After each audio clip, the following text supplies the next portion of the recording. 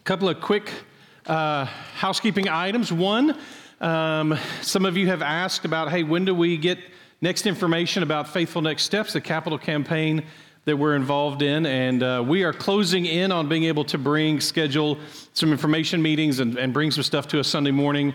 Everything just takes longer than you think. It's amazing how, I don't know if any of you are doing any of this kind of stuff out there where you're getting contractors or doing building or any of that kind of stuff. Everything is extended nowadays. Everything takes a little bit longer. So we'll hopefully have stuff to you soon, and bless you. And then also, if you're someone who listens to the Reconstructed Faith podcast, because of several things happening at about the same time, we've not had a new podcast in about a month. Those will be coming back soon.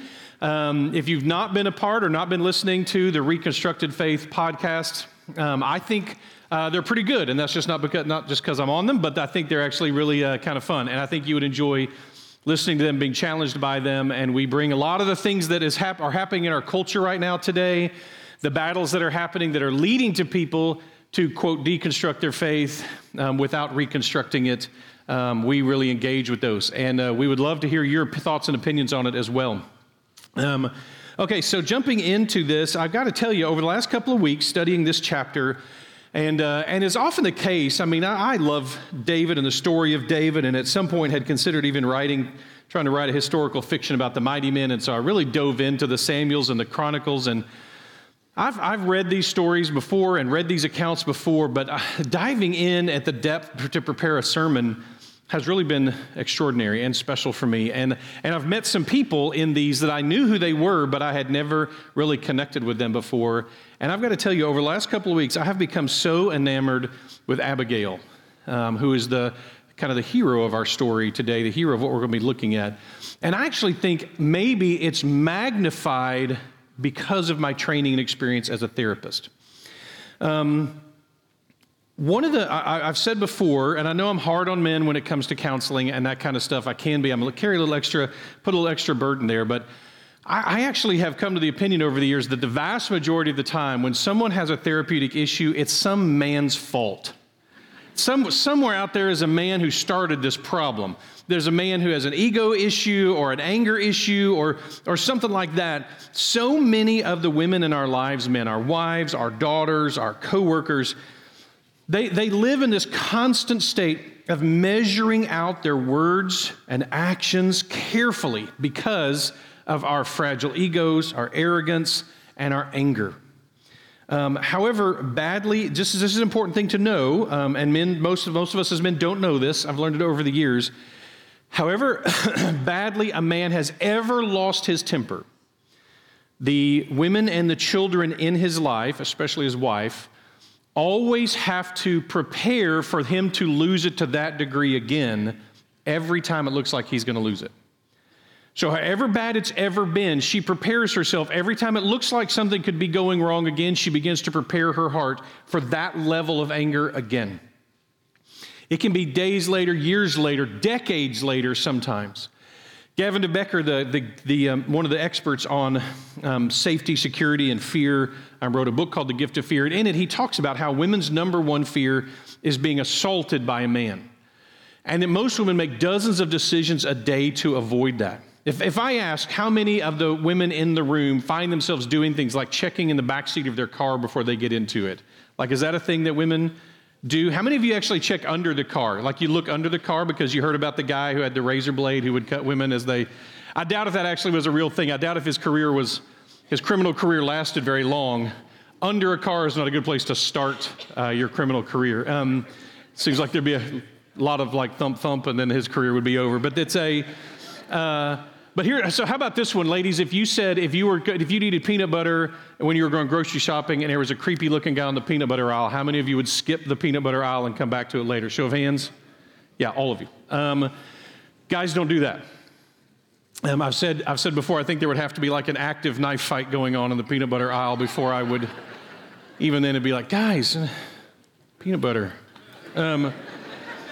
And now Gavin de Becker does talk about how men's number one fear, which is intriguing with what we're looking at, is feeling rejected by a woman, which is why I wouldn't care if there was a knife fight going on, but I would probably suck my gut in if there was a woman on the peanut butter aisle, right? That's the the natural inclination for us as men is that to feel that similar levels of fear. Well, that combination is a weird one when it comes together. I know women can have similar anger and abuse issues. Women can be abusers and have severe anger problems. I've certainly seen it plenty of times in therapy. However, there's almost a constant experience of this for women when it comes to from men. Is that their fathers or their husbands or someone in their life they've experienced this type of anger, rage. I've seen it plenty of times. It makes me that much more grateful that I have such a strong and gentle wife, that I don't experience that at home.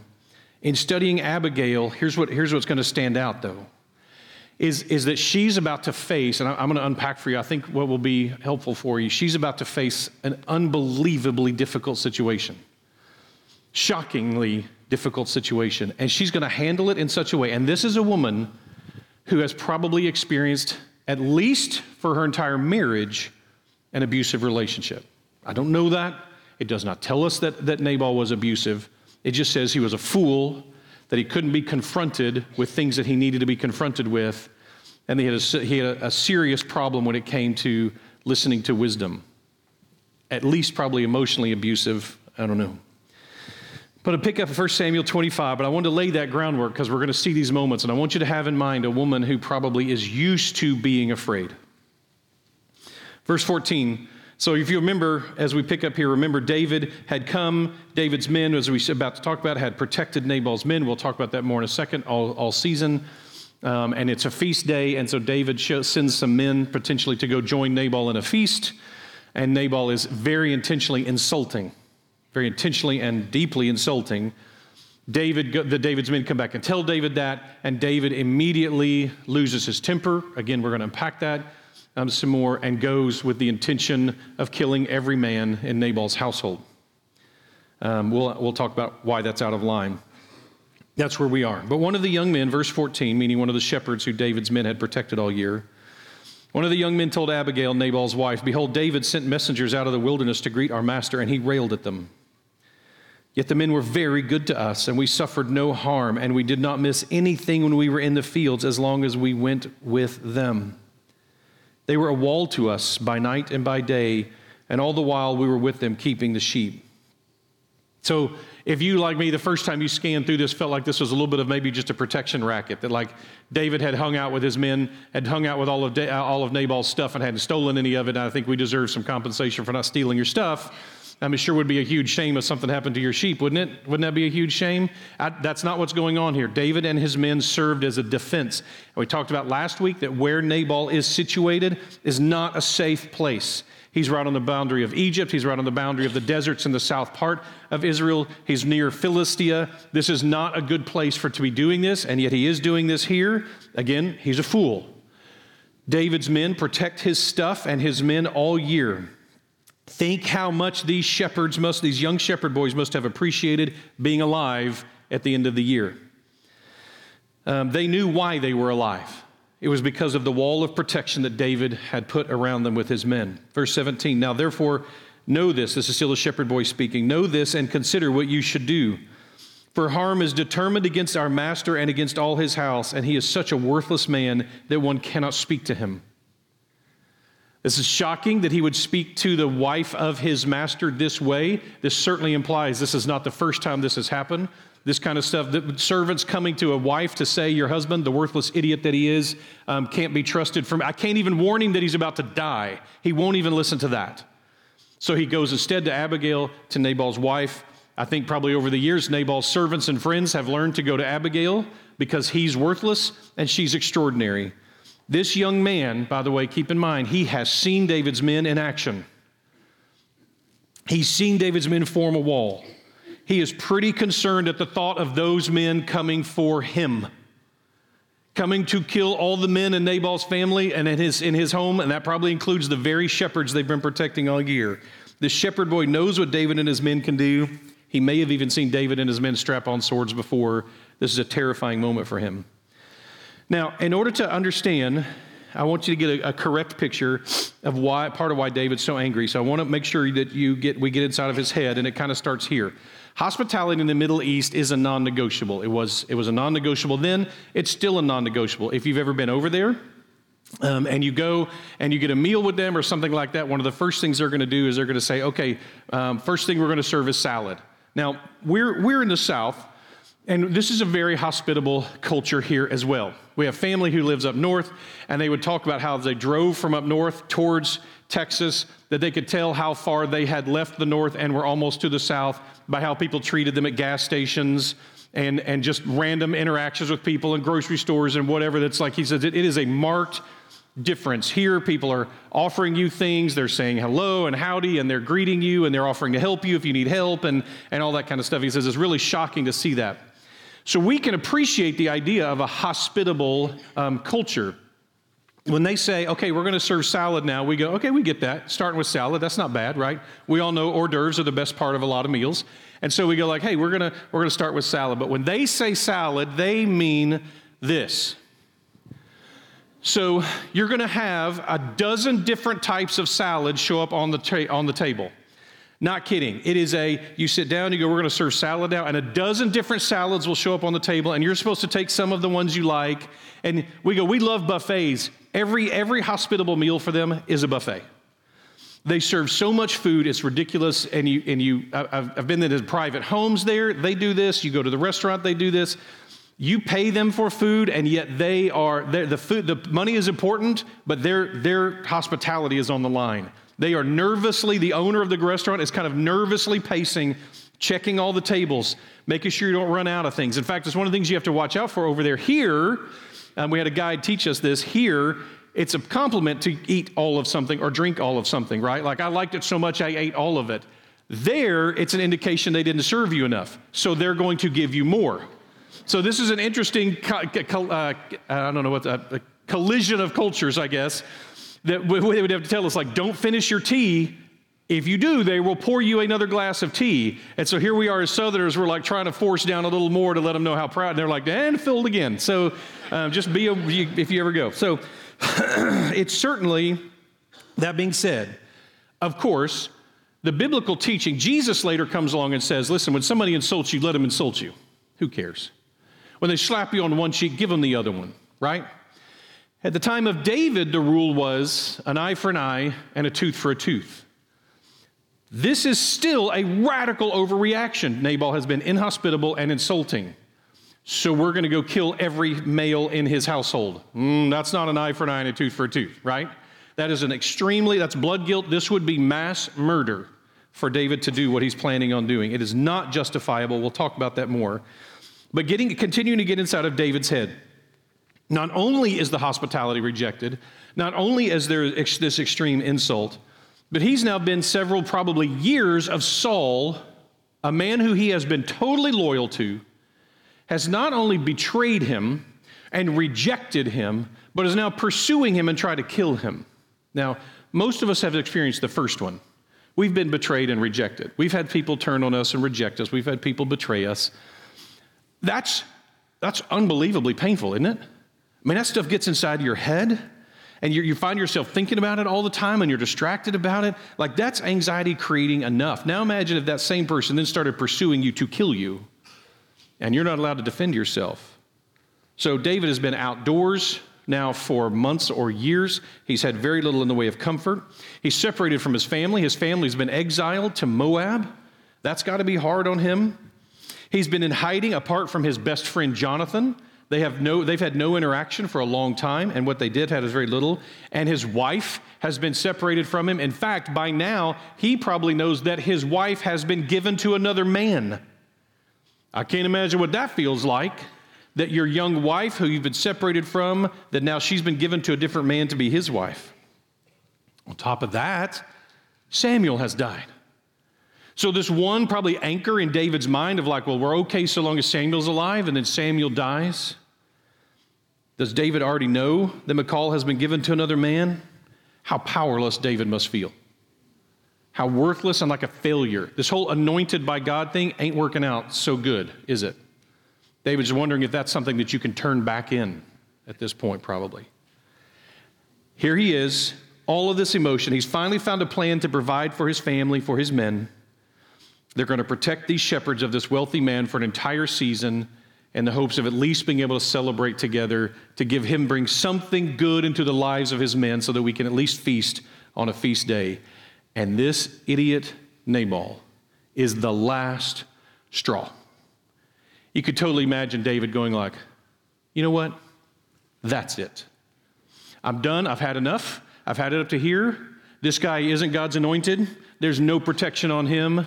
He's going to feel the fullness of my wrath as David loses it. He has a band of warriors, and many of the former soldiers or soldiers in the room can attest warriors tend to do two things well, take or protect. That's their two things that they do well. They've been trained to do that. Well, you know what? No one wants our protection. Fine. We'll take it then. What risks had David's men been taking in that part of the world for an entire season? Maybe many of his men had been injured. Maybe some of them killed protecting Nabal's stuff. And Nabal has no patience whatsoever. It reminds me of what my dad said during the whole thing, and I know this is a very complicated situation. I'm not speaking and to simplify it, but the whole idea of people not wanting to stand for the national anthem struck my dad in such a way that when he was given the opportunity, baseball fan his whole life, when he was given the opportunity to go for free to the World Series game a couple of years ago, he said, "They will never have another penny of my money or a second of my time." It feels like that. This is it. I'm done. I'm finished with this. What risks have they been taking? Nabal's arrogance and rudeness. Okay, you know what? That's it. Unlike Saul, David does not take this to the Lord. David has not prepared himself for this. This is a beautiful picture, a terrifying picture of when Satan flanks us. We've prepared for a battle. We set ourselves up to face that battle. We trust in the Lord with all our heart, and we don't lean on our own understanding. And God has guided us incredibly to face an incredible moment and to have victory in that moment. And so Satan flanks around behind us and hits us with something totally different. This could make David unfit to be king. He's prepared to resist the temptation to take revenge on Saul. But revenge on Nabal? It's not even crossed his mind that this guy would react this way. He isn't ready. He's at a weak point. Welcome again to the human race, right? Even when we're strong, we're set up for failure. That's us. He just seems like us again. David comes off his pedestal for us now here, which is a good thing. Our opinion of him goes down as we realize, wow, this guy actually is a little bit more like me than I realized. Maybe a little worse sometimes. Now, it is important to ask, is David asking too much of Nabal to provide for his men? Well, I don't think so. We're about to see the kind of food that Nabal has lying around, such that his wife is able to take it without him apparently noticing it. Verse 18.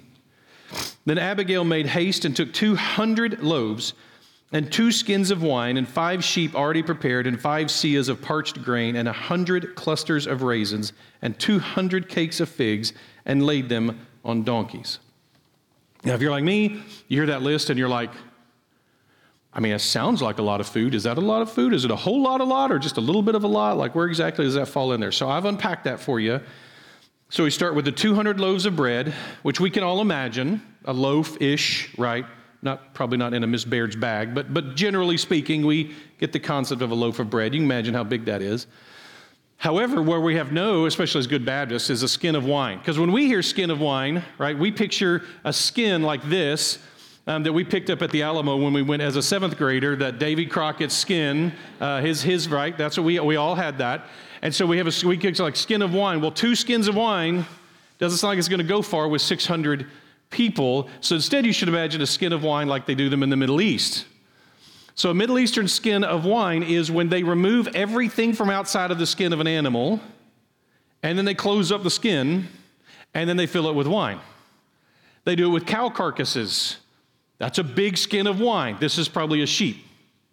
So they fill the entire skin full of wine. That's a wineskin.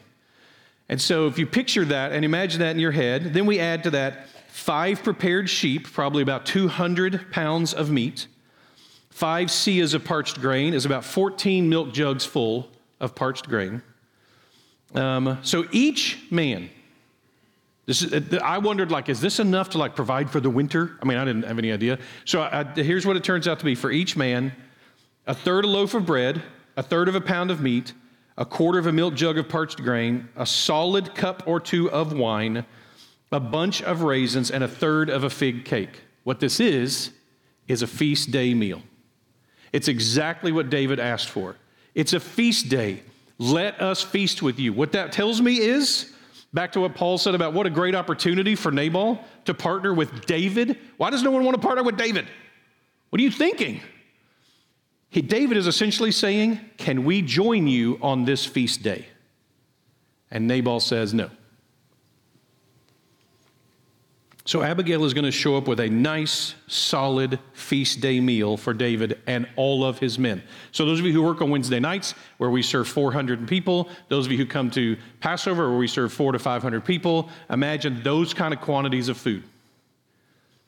We imagine Abigail, again, immediately reminds us of Abraham, someone who provides opulently, who provides well of his finest things. But this was actually the part that made me start realizing something else about Abigail. She reminds me of somebody else. The language here really helped. 1 Samuel 17:17. Jesse said to David, his son, take for your brothers an ephah of this parched grain and these 10 loaves and carry them quickly to the camp to your brothers. Oh. If you have this filter in mind, start looking for David in Abigail. Start looking for some of David's best traits now as we continue to move forward in Abigail, and I think you're going to be impressed. Verse 19, she said to her young men, go on before me, behold, I come after you. But she did not tell her husband Nabal. And as she rode on the donkey and came down under the cover of the mountain, behold, David and his men came down toward her, and she met them. Again, understand the context to help us get fully into this whole passage is about getting us out of David's bind, right? The author is now going to give us, as David is stalking down the mountain towards Carmel, toward where Nabal's home is, as David is stalking with steam flowing behind his head, you get a peek inside of David's mind. What is David saying to himself as he is doing this? As he and his men are marching through the night, what's going on? What is David mumbling under his breath? I can't believe Nabal. I can't believe. First we got Saul, and then we got Samuel dies, and you know what? And so anyway, we get inside his head. Surely in vain have I guarded all this fellow has in the wilderness, so that nothing was missing of all that belonged to him, and he has returned to me evil for good. God do so to the enemies of David, and more also, if by morning I leave so much as one male of all who belong to him. David is about to kill every shepherd boy he just protected all season. He's about to kill every man in this household, every servant who is a male, probably every animal that is a male. He's leaving no males alive in this entire household. That's his plan, and that's what's running in his brain. In the midst of this internal processing, David's rage is percolating, and it's bubbling, and it's boiling, and now it's percolating over. Does this remind you of anybody? Have we seen, it reminds us of Saul for sure. Have we seen any warriors enter the battlefield rushing forward in rage? We saw this guy named Goliath do this.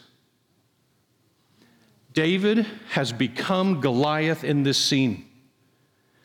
David is spouting in his head all of these things. He is charging towards his enemy.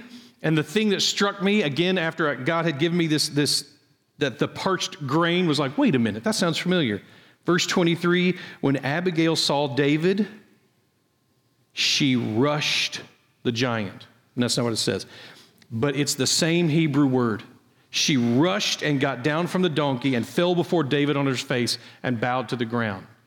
She did exactly what David did, except not in combat. She rushed towards David. Now again, have in your mind, you have this angry man stalking with 400 men behind him through the wilderness, headed towards this enemy who he's going to kill every male. And Abigail sees this, and what does she do?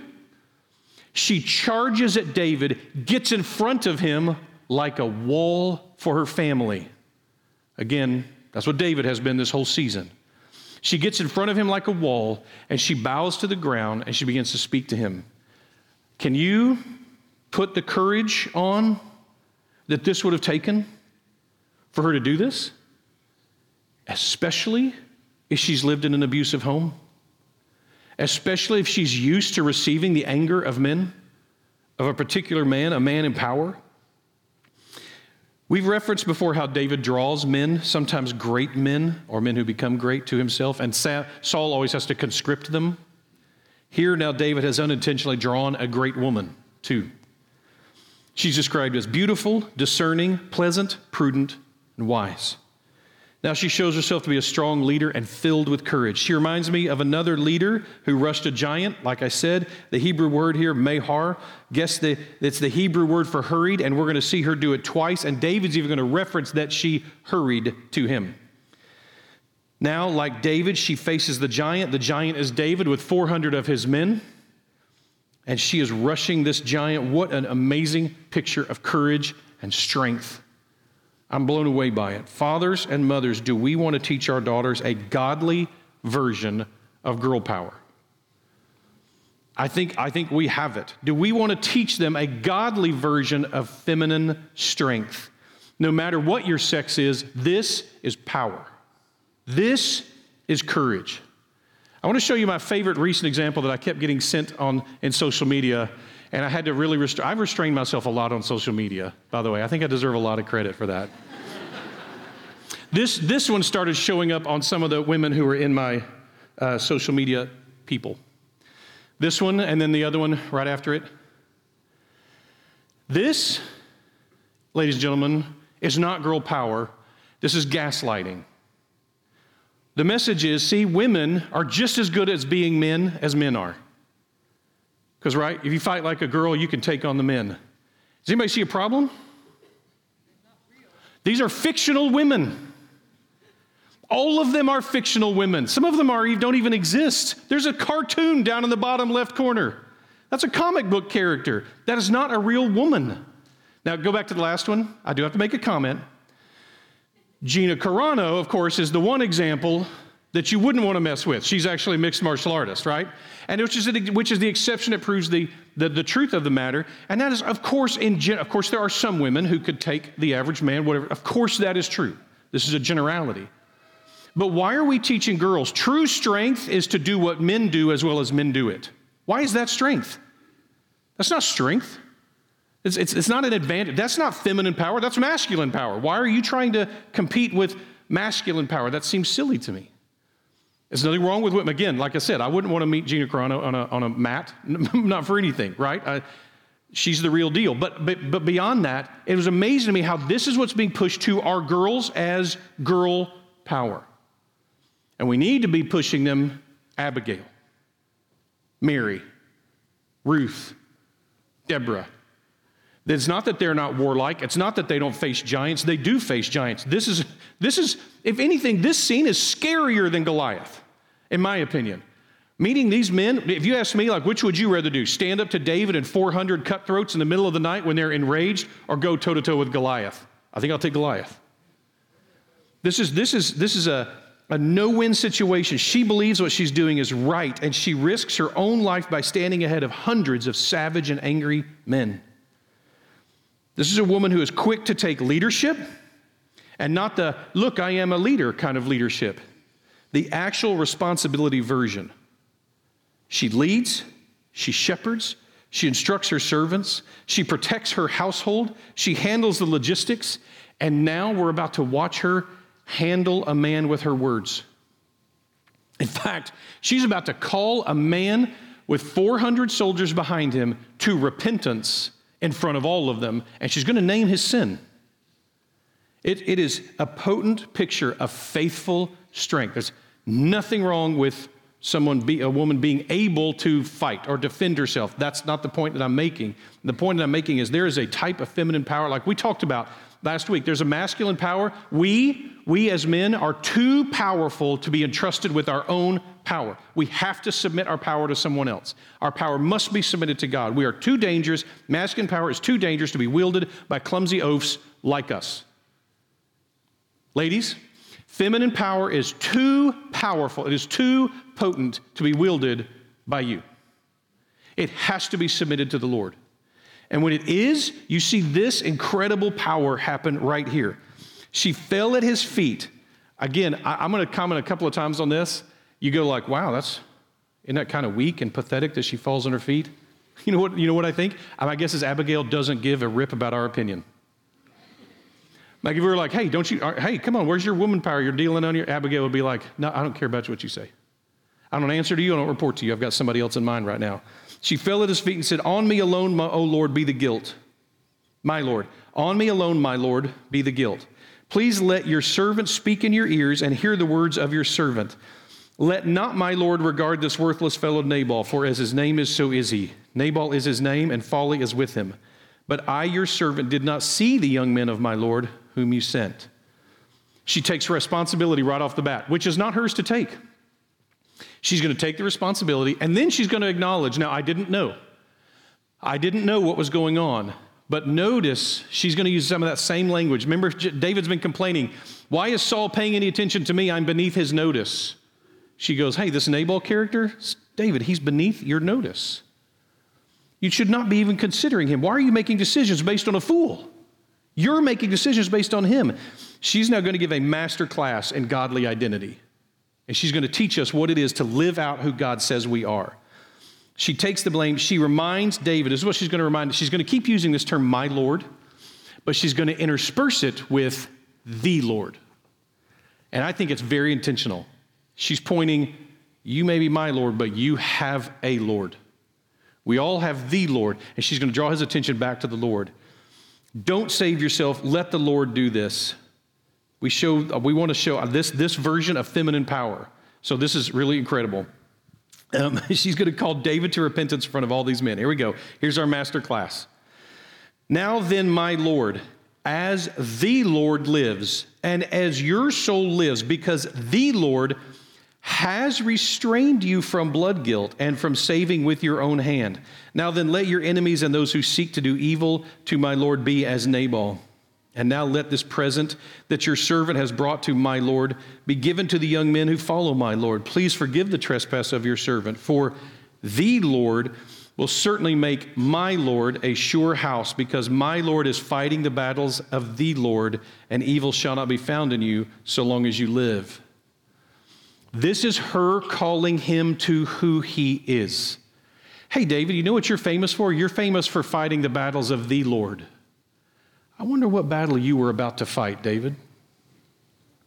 Was that the Lord's battle, or was it just my Lord's battle? It's poetry.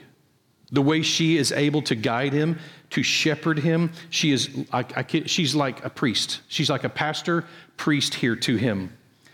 Of course, some part of me wonders if she's over-communicating deference and submission because she knows this is an out-of-control man and I am a woman. Maybe that's the case. Maybe it's because of her past, whatever, her own personal fears. I don't discount it.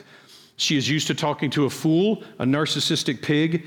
Is she at least starting her conversation with David the way she might with Nabal, stroking his ego? Possibly. But it's amazing how quickly she calls out his sin. Now, what I love is she tells him, isn't it amazing that God has protected you from committing this sin, David? As he is on his way to commit this sin, she stops him and says, isn't it amazing that God has made you the kind of man who isn't about to go commit blood guilt, who isn't about to go rescue himself? It's a really impressive thing about you, David, that the Lord has called you and made you something different from how you were about to behave.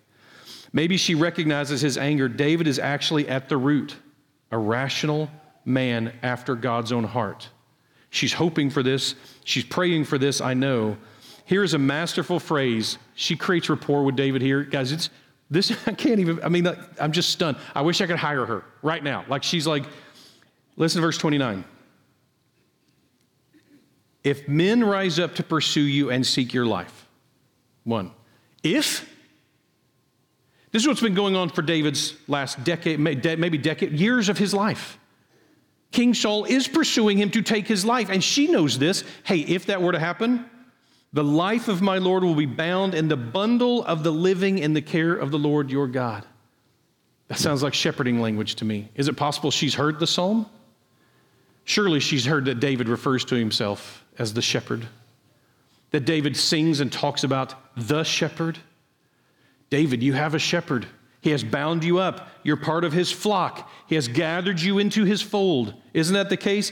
If men rise up to pursue you and seek your life, which has been happening for a while, the life of my Lord will be saved, bound up in the care of the Lord. Someone is shepherding you, David. It's the Lord. Now, this last phrase, I mean, if this didn't earn a smile from David, her face is on the ground. I don't know if she can see him, but as she now tells his story, as you are pursued, you have a shepherd, and the lives of your enemies he shall, I don't know, let's see if I can come up with a good analogy. What analogy might you understand, David? May he sling them out like from the hollow of a sling. She's reminding him of the great thing that God has done when he killed Goliath. I imagine David, no matter how angry he is, and no matter how smitten he is in this moment, that the fact that she uses this line, he has to turn to look at Abishai on both, like, okay, you got me. That was just good. Surely she earned a smile even from the angry David. He is fleeing from Saul. He has a shepherd. He's killed a giant with a sling. This would be shocking, even more shocking, if it is true that Nabal doesn't know anything about David, because apparently his wife knows everything about David, or God speaks through her, or both. 30, when the Lord has done to my Lord, listen to this, how she wraps this up.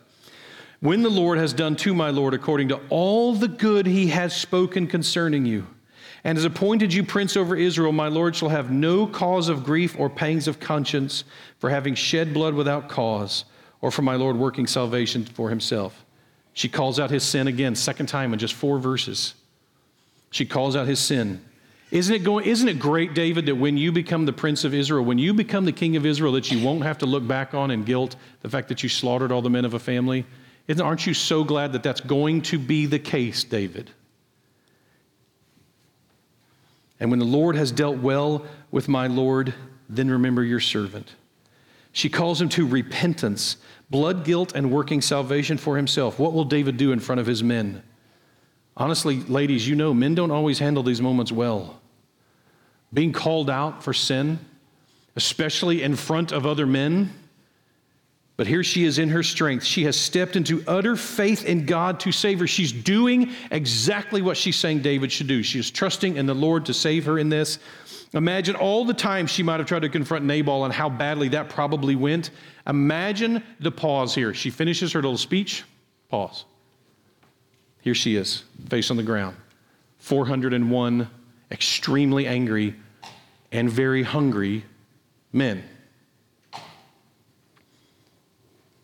Are you ready for your opinion of David to go back up again? David said to Abigail, "Blessed be the Lord, the God of Israel, who sent you this day to meet me. Blessed be your discretion, and blessed be you who have kept me this day from blood guilt and from working salvation with my own hand." Imagine the relief flooding over her at this moment. The tears probably in her eyes as she realizes God has worked this miracle through her. "For as surely as the Lord, the God of Israel, lives, who has restrained me from hurting you." Now he's talking in past tense too. "Unless you had hurried and come to meet me," there it is, "unless you had rushed me. Truly by morning there had not been left to Nabal so much as one male." Then David received from her hand what she had brought him, and he said to her, "Go up in peace to your house. See, I have obeyed your voice." There's a powerful word. "I have obeyed your voice and granted your position." Blessed be God. He gives God the credit for this, and he gives this honor to Abigail for stepping in. He accepts her gifts, and he repents of his sin by name. He repents of the sins exactly she calls him out to. He acknowledges the sin he was about to commit, he was prepared to commit. Verse 36. Abigail came to Nabal, and behold, he was holding a... So she goes home. Abigail came to Nabal, and behold, he was holding a feast in his house like the feast of a king. And Nabal's heart was merry within him, for he was very drunk. Fool. He's a fool like Belshazzar, the one who was throwing a giant party in Babylon while the Persians were closing in on him. This is a man who literally is getting drunk as doom approaches him. He has no idea. What a fool. So she tells him nothing until the morning light. Apparently the shearing of the sheep had gone well. In the morning, when the wine had gone out of Nabal, his wife told him these things, and his heart died within him, and he became as a stone. Now, no one knows medically what happened here, right? No one knows exactly. There's debate, even of why. What's he reacting to? Was he horrified that he had nearly destroyed his entire family? That he came this close to being not just drunk, but dead drunk? Like, is that what gets him? Is like the weight of that hits him?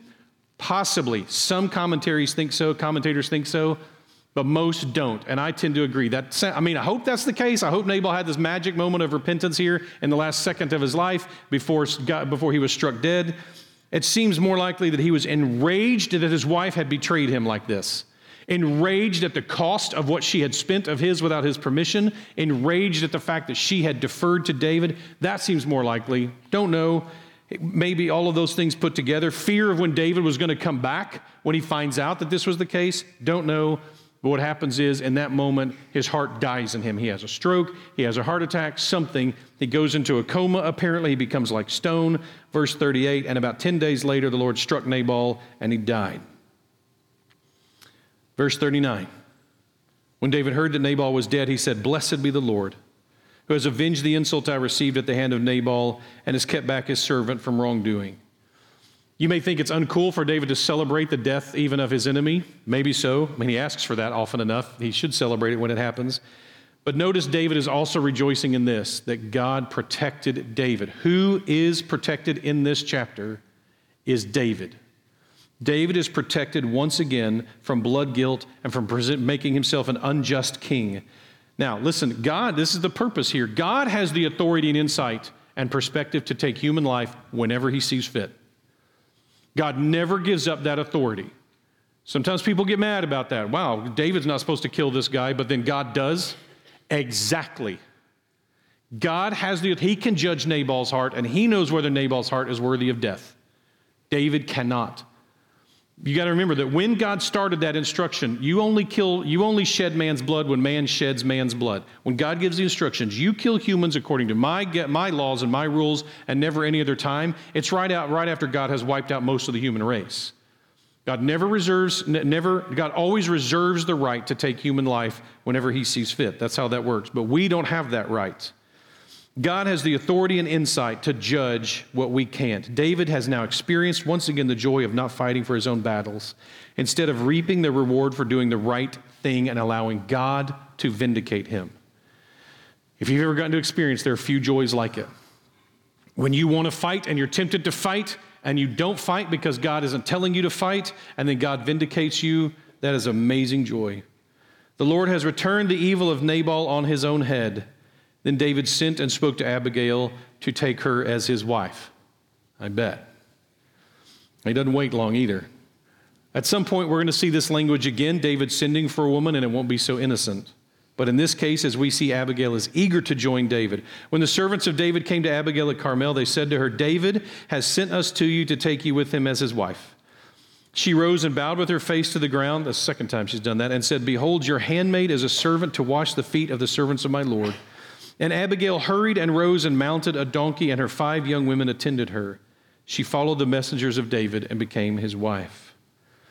In this passage, once again, her words are always poetry. It's amazing. Abigail makes it clear there is no limit. Listen, there is no limit to her willingness to serve her husband except God's limits. Husbands, what is our limit to sacrificing for our wives? Is it a limit we set these limits based on our own preferences, our own desires, maybe our own ego, our own pride? Or is God the only limiter of our sacrifice? Wives, what is the limiter for your service? Are you afraid of how it will look to other people? That somehow serving him is beneath your dignity or not according to your timetable? Look how she humbles herself to serve her new husband. Is she afraid to look too devoted? Is she afraid to look too submissive? Is she afraid of looking demeaned? This powerful woman bows all the way to the ground, refers to herself as a handmaiden, and calls her husband her Lord. Is this demeaning? As I said earlier, I doubt if Abigail cares what you think or what I think about her. She has bigger fish to fry than us.